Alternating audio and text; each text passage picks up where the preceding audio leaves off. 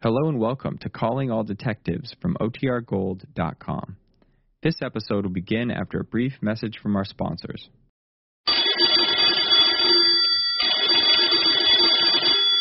Calling All Detectives.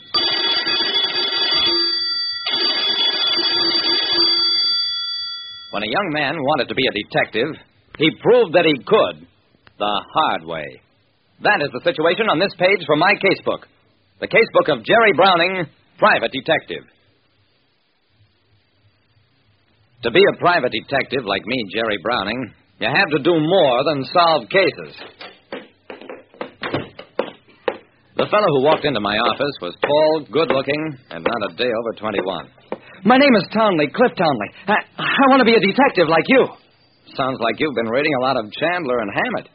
Well, I know those writers exaggerate some, but anyhow, I figure as your assistant, I could get the real lowdown on the game. Stop right there. This business is not a game. It's work, long, tedious work. The hours are rotten, and so's the pay. But you like it, Mr. Browning. He had me there. Yeah, I stick at it. I sometimes wonder why.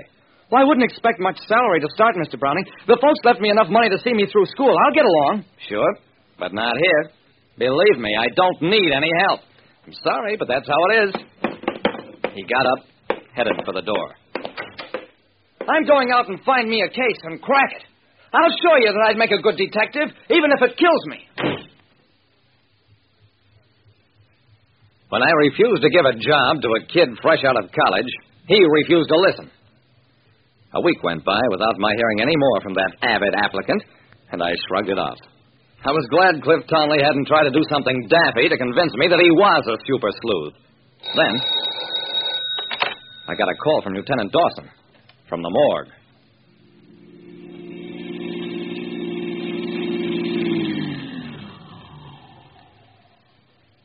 Jerry, we want you to make an identification. The attendant pulled out one of the drawers, and I looked down at the body of Cliff Townley. A squad car found him in an alley off Grover Street. He was just about dead when they got to him, but he managed to say one thing. Oh, Mr. Browning, I did it.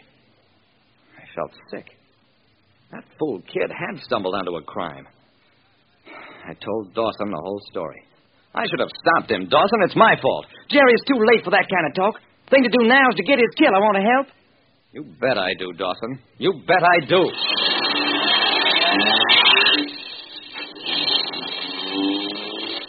We drove back to headquarters. The crime lab report wasn't much help. Shot fired from a .38. No identification papers or money on the body. Clothing labels, the Campus Targery, University City. We got in touch with the dean at Campton College. Beyond the fact that Clifford Townley's grades had been good, he was able to tell us nothing. I decided to work it from another angle, to think like Cliff Townley. I went looking for trouble. I made every bar within a mile radius of Grover Street. Sure. The fool kid was in here about a week ago. Asked me do I roll drunks. I thrown him out. And he never come back again.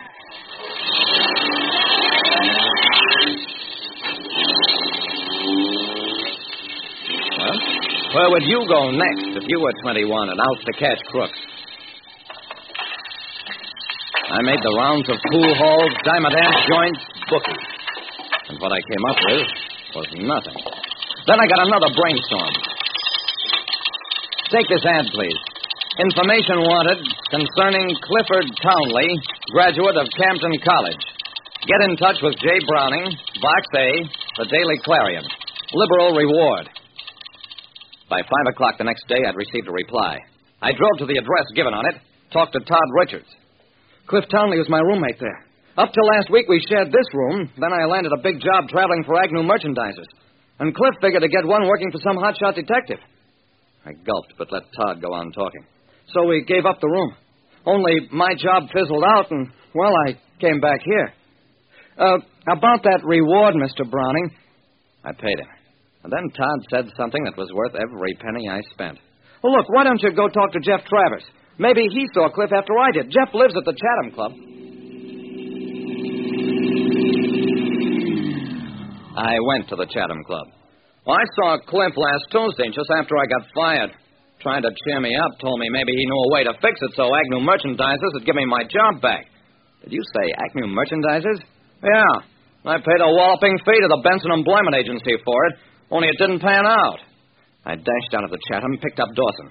We pulled a hush-hush credit report on the Agnew merchandisers, and then we went into action.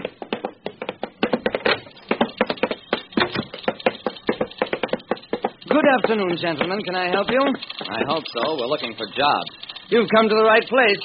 We find the job for the man and the man for the job. That's the motto of the Benson Employment Agency. I'm Mr. Benson. That's just fine. Now, Mr. Benson, what have you got for us? Benson appeared to think it over. I'm going to offer you the opportunities of your lives. I'm going to send you to Agnew Merchandisers, a splendid organization. However... The however was a matter of the fee. You see, we operate differently from the ordinary agency. When you're recommended by Benson, you're in. That's why we ask for our fee in advance. Of course, if you don't make good on this marvelous opportunity... We understand. That's our tough luck. I'm sure you'll succeed. Benson picked up 2 cards, started to fill them out. Dawson nodded to me, and I took out my checkbook. No, sorry, no checks. This is a cash deal. Dawson pulled out some bills. Benson eyed them greedily. That will be $150 each. Okay, but we'd like a receipt. Make it out to the police department. Benson and his assistants tried to stage a roughhouse, but the police squad that came in handled the boys nicely. We searched the place, found a .38 caliber revolver. It checked through ballistics as the one that had killed Cliff Townley. Half an hour later, we had the whole crew in jail, and the personnel manager of the Agnew Merchandisers along with them. It's an old, familiar racket.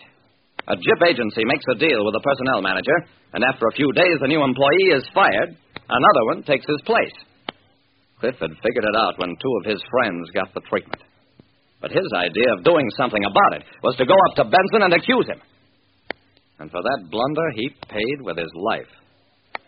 Like I said, it takes more than solving cases to be a private detective. You have to learn how to stay alive.